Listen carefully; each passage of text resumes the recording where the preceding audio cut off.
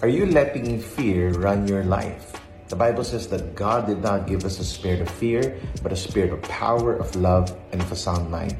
Fear is false evidence appearing real. It paralyzes you. So let me pray for you this morning. Lord, I thank you, Lord, for my brothers and sisters who are watching this, who might be enveloped with fear. I pray and address that fear that is trying to paralyze us from doing great things for God.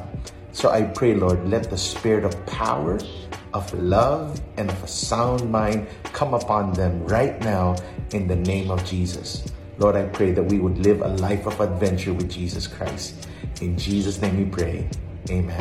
God bless. Be strong. Seize the day. Shortcast Club.